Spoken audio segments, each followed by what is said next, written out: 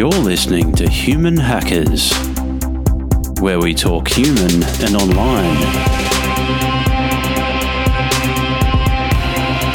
With Phil Richards and Ian Hopkinson. Phil, what the hell happened? That's what most people have been asking themselves, Ian, I'm sure. Moving along in our normal world and then suddenly chaos. And I'm asking the question, but it's also the name of this episode. Well, rather conveniently, that's a bit of advantage of sort of prior knowledge or hindsight, really, isn't it? Indeed. So what's the breakdown today, Phil? How are we going to make sense of this world? Well, I thought something simple. It's similar topics to what we've covered in some other episodes, but just to consolidate right now to remind people, I suppose, of the fact the world is actually fairly similar if you want to break it down. And I've divided it into three areas, Ian. I've got normal, chaos, and new normal. The new normal being there because ultimately we're always adapting. If we're not adapting, we're dying. We're always going to be adapting to the new circumstance. So they're broadly the three categories, and then looking at some detail in each of those just to give a bit of a sort of tip of the iceberg sort of picture of where I currently see our world. Sounds tidy. So if we start out with normal, where were we? Now, that's probably a debatable point for a lot of people because a lot of people probably didn't know where they were. They were just in it. They weren't an observer of it. And that's one of the challenges in our world, I think, is that people get caught up in it and they lose sight of what's actually going on, what the dynamics are. A material focus, a non-energetic focus, getting caught up in, the details of economy, the level of conditioning that's going on. Yep. We really are quite a conditioned race in that respect. My mind's already racing here with even just this first part.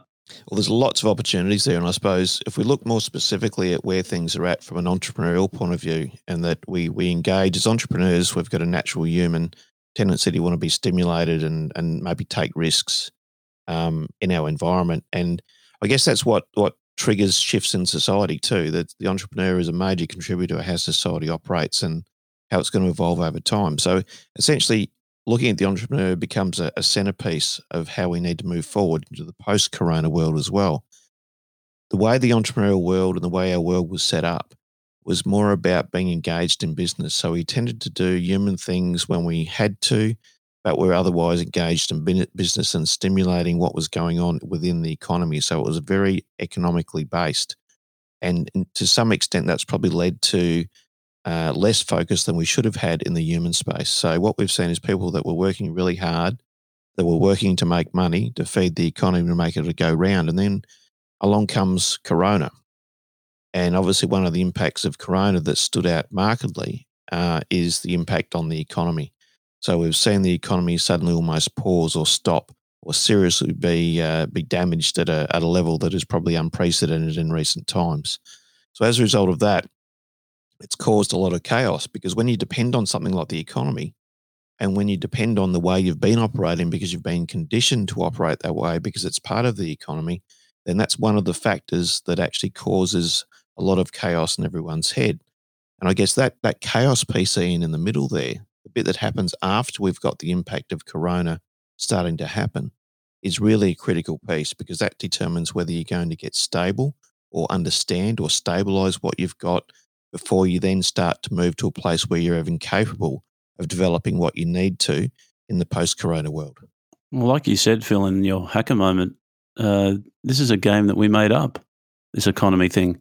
Well, it's like a game of Monopoly. And I'm not being negative about the economy. The economy is part of the way we live in society, so it's not a negative thing. It's just a realization that the level of conditioning, the way we operated, and then the fact that we're saying, things like we haven't got enough money to do this and all of a sudden all this money turns up, it's just an illustration that in the end it is just a game.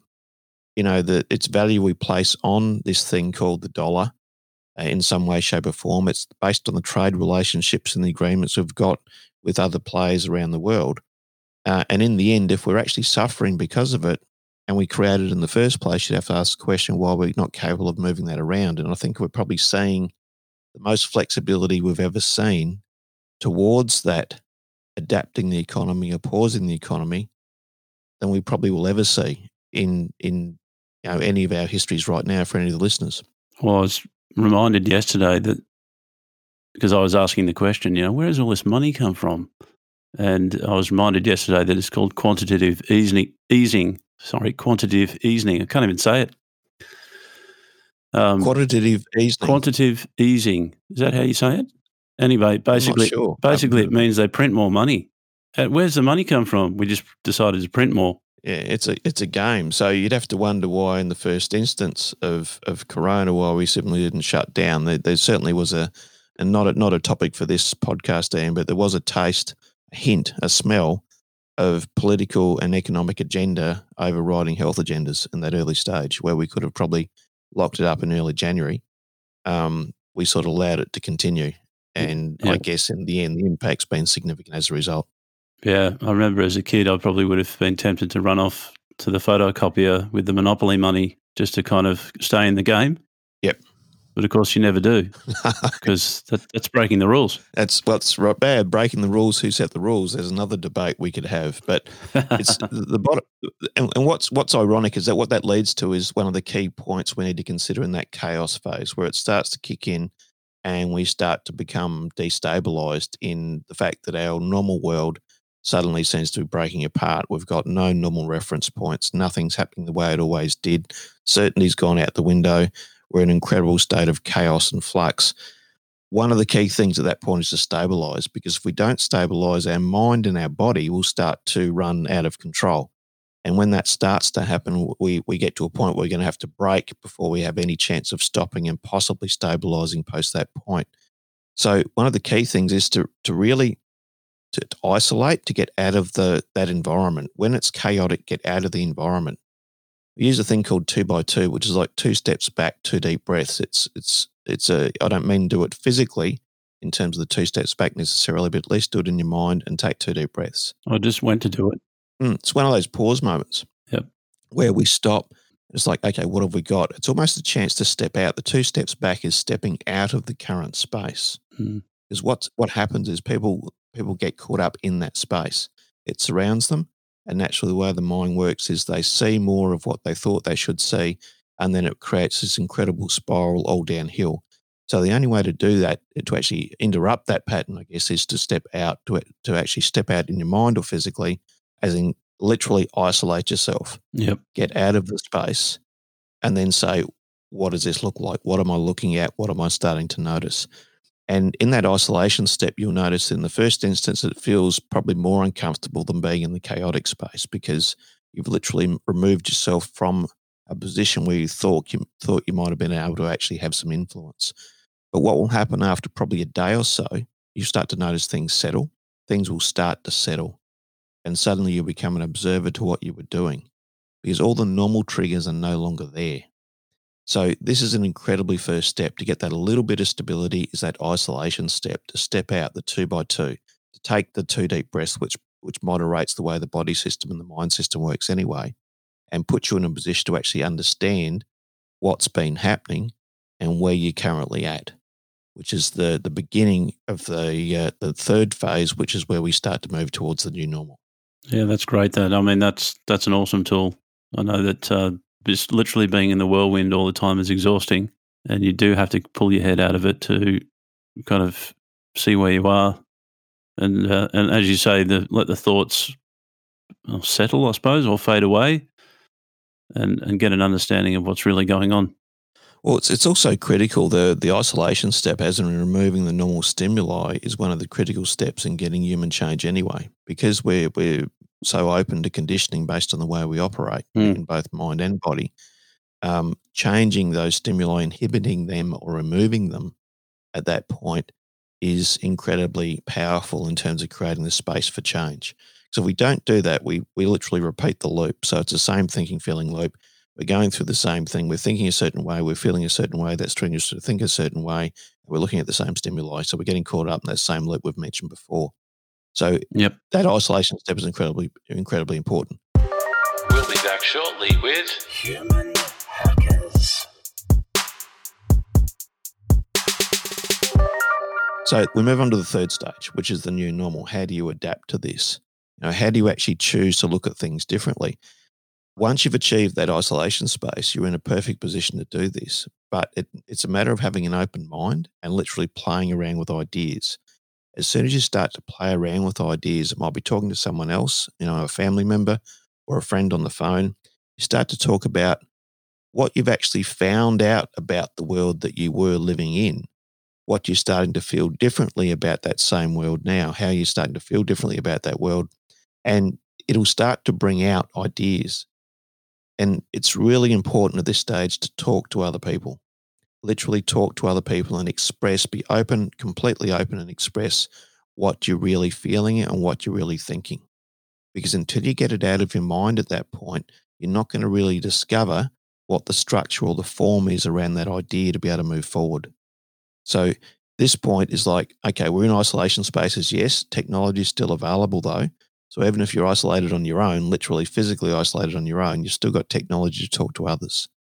And so the conversations will be of a different type and a different level. They'll be way deeper than they normally have been.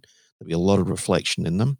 But what will happen is as you express and talk about that stuff, you're going to come up with the new ideas that you need to adapt moving forward into the post-corona world, Ian. Yeah, and I get the sketch pad out. I go out of the office, I get the big artist's sketch pad, and I sit there with the blank page on the back deck, and I just completely rethink everything again. I just get in that headspace to be prepared to go back to the drawing board with everything that I'm working on, everything that I'm doing, and just build it again from the ground up. And I just draw it out. Yeah. And that's literally drawing it out, as in drawing it on the sketch pad. I'll probably do something similar on whiteboards.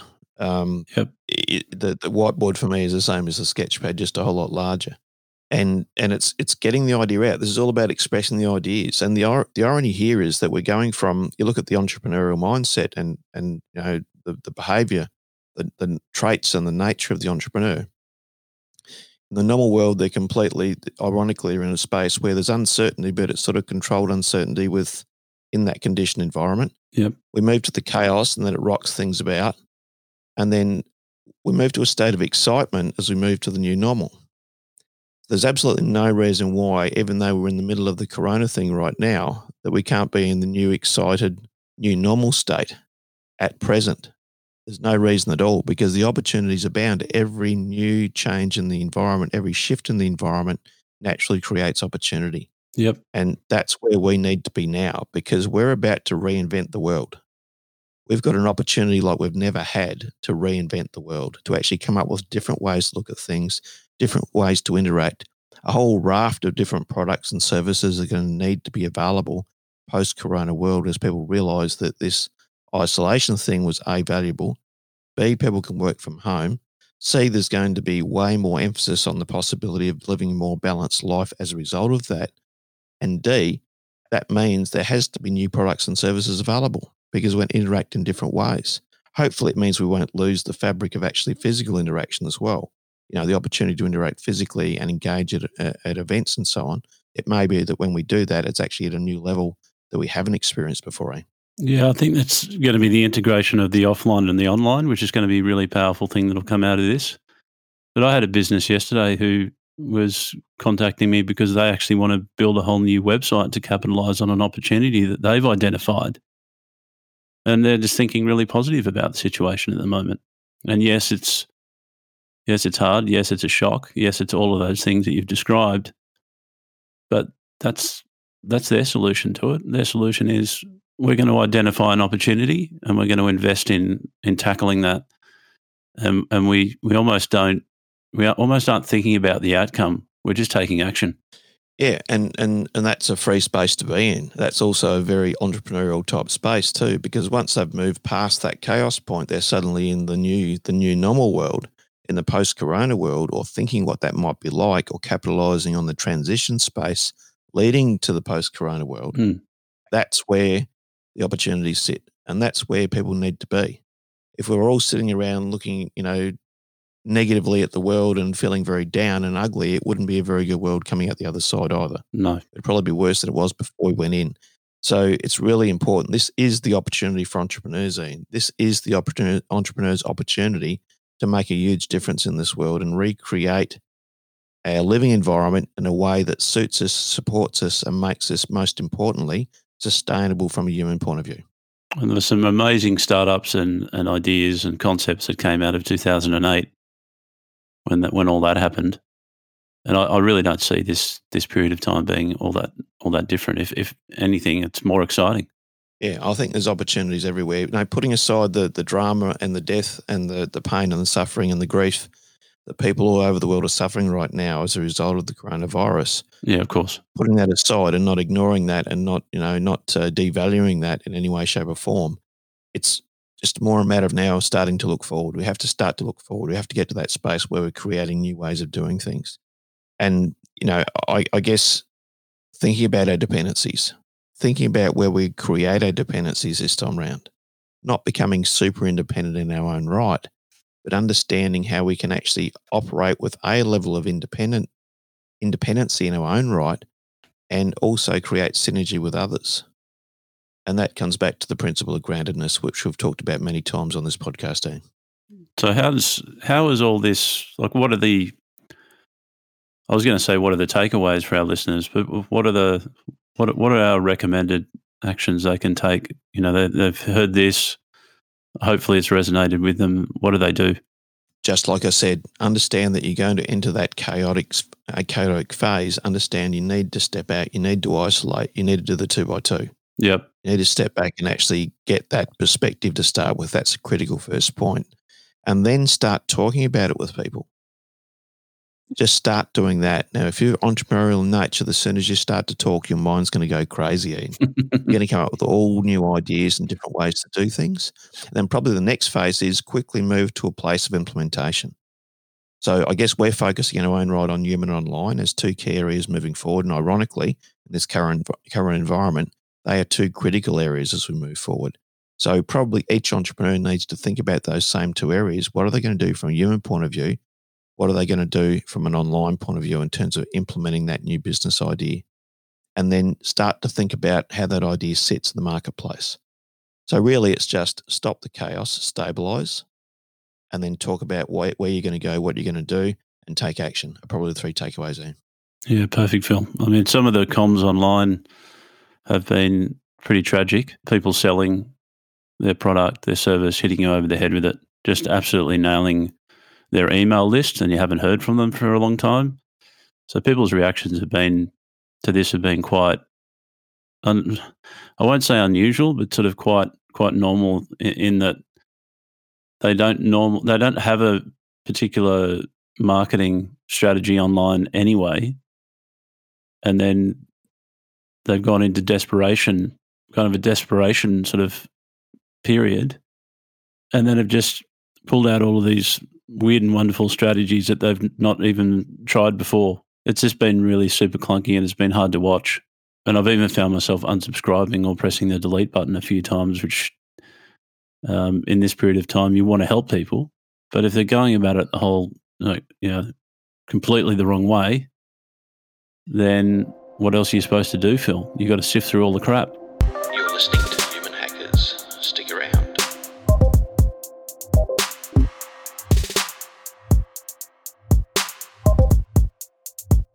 I've found the same thing. I've been hammered by emails from people that I probably had a lot of respect for pre-corona, but I've lost it very rapidly and literally deleted and unsubscribed because they've been pushing stuff, framing the same material in 6 different ways and then sending me 6 different emails on the framing of the same material. And I'm seeing through that and thinking, hang on, it's the same stuff underneath. Yep. What are you doing hammering me over the head with this? So certainly I think that the key thing is and it's a segue into the online space too, Ian, which I think is something we need to cover here just briefly, as to what we do from an online point of view when we're in that creation space, when we're moving into the transition period to the post-corona world.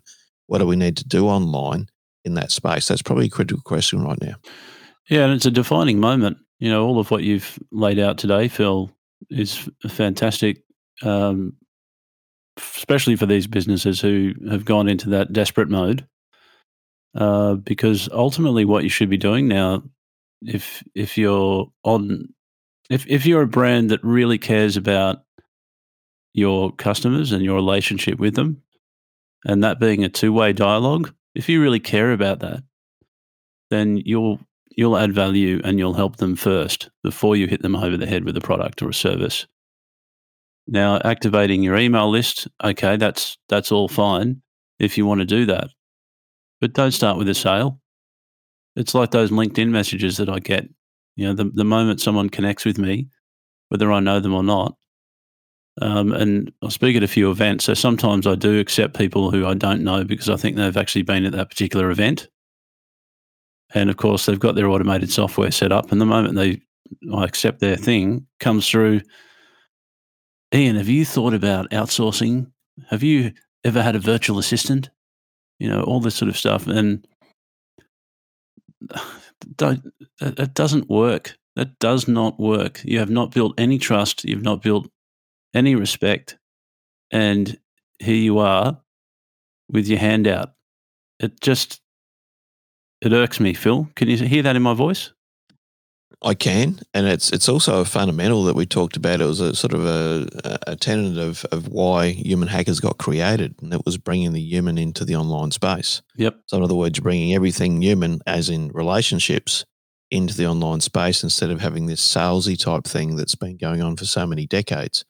So certainly the critical thing is understand what the relationship's like, understand the customer, as in interact with them, talk to them.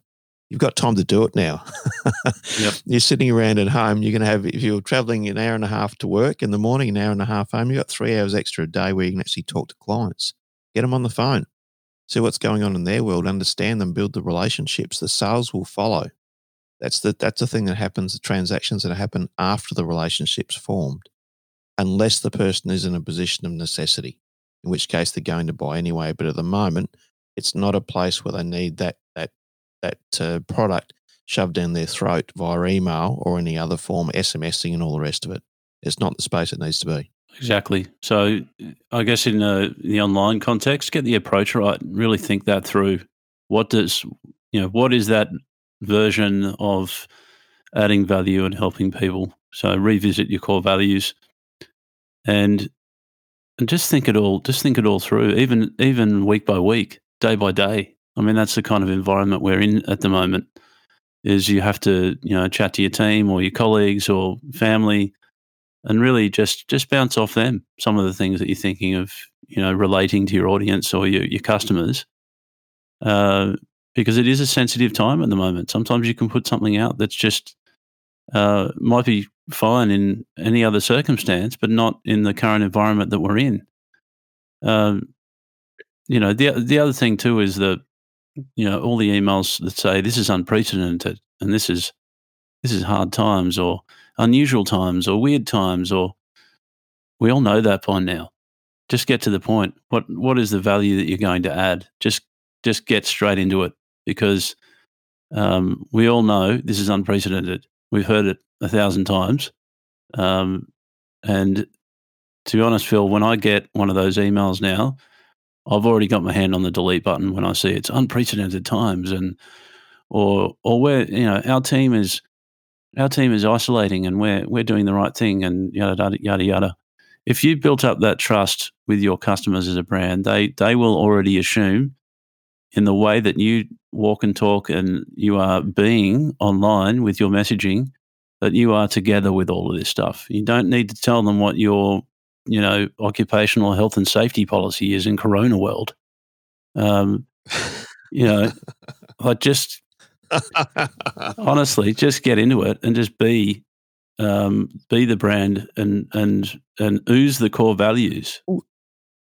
Talk to your people. Talk to your people. Talk to the people you're dealing with, and from a client point of view, like that's a bit. I'm laughing about that because it's sort of like, okay, what ways can we use to interact with our client base? So we'll hide behind all these walls and a firewall and, a facade of who we think we are online.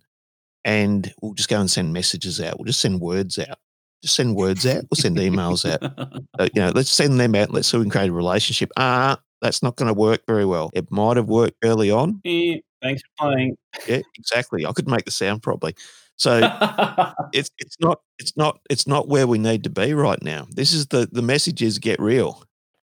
It's about getting real right now. Getting real means talking to people, understanding, taking the tonality on board, not just sending an email out. That, emails annoy the hell out of me right now, eh? They really do. Just emails annoy me. They seem clunky. They seem slow. There's no context. There's no emotion. You can put as many emojis in it that you want, but it doesn't communicate the same way as having a conversation with someone, whether it be either on the phone or face-to-face. No. The reality is that is the currency that allows relationships to be formed, not emails, not SMSs. It's a matter of stepping up to that point. It just amazes me and amuses me at the same time, where all these techniques are created to create relationships, in quotes, using words without any auditory or visual component. Yep. It's just plain dumb. It's not where we need to be. We need to move past that point. Yeah, an email is a record of a conversation or a document or something that you can refer to, but it's not exactly, Phil. It is not a relationship tool. It's an informational tool. And the other thing, I suppose, practical tips with online. Now that we've shown our passion for how we think things should be. If you're a brand who wants to talk to your audience, then create some content. That might be video, that could be images, that could be could be words. Create some content, something that connects with them, that is going to inspire them. Ultimately, inspire them, add value, help them through this time. As I said, get to the point though. Come up with some content and send it to one of your key customers and say, hey, just on the quiet here, I'm thinking of putting this out on the channel. What do you think about this? Just ask them. Exactly. Start a conversation. Exactly. Just ask them. And that's what exactly. And that's what people want at the moment. They want to be collaborated with. They want to be factored in. They want to be thought of. If you can get your customers or your clients or colleagues to know that you actually care about them at the moment, genuinely care through whatever channel it is that you choose to communicate, then you're doing well. But it seems to be that so many people have trouble with that, Phil. They do. And if you create some content and you send it out to a client and now frame it first and say, hey, I'm about to send you some content through, is on the telephone, can you have a quick look at it, give him some feedback, and then come back and say, Phil, that was shit. It's like, that's good feedback. Right, okay, I need to reassess. I need to get another opinion now, so I'll send it to another client, find out what they think. They tell me the same thing. Well, I'd say the message is probably fairly consistent now. So what do I need to change? I need to find out. And that process of interacting with that client and getting them to contribute to the development of that just reinforces so many dimensions of that relationship. It's saying, hey, I care about you enough to give you that content first to get your feedback on it. So I'm trusting you in terms of providing that feedback. That's sending an incredibly strong message to that client. And if you get it wrong, say you get it wrong. Don't make out you're perfect. None of us are. We're going to screw up. Get over that vulnerability piece, Exactly. because it's a matter of just getting real with all this stuff. And we can talk about that, but it's a different thing to actually do it. That's probably a topic for another podcast episode as well, Ian. Look, it is. But all of these are topics for other episodes because they're endless, aren't they? But the other thing I would say in a practical sense from online is that Google rewards you for putting value up on your website, for putting content up there. It is actually now in the algorithm. It is actually a signal that your site is up to date, that it's fresh, that it's providing value to your customers. So you've got this wonderful combination here, Phil, of it's really best practice to connect with people via, the human channels. But in an online sense, Google's actually saying, yeah, great, do it. Even the robots like that. So you're sort of getting to a point here, Phil, where why are you just kind of swimming around in the chaos when you've got all of these positive actions that you can take?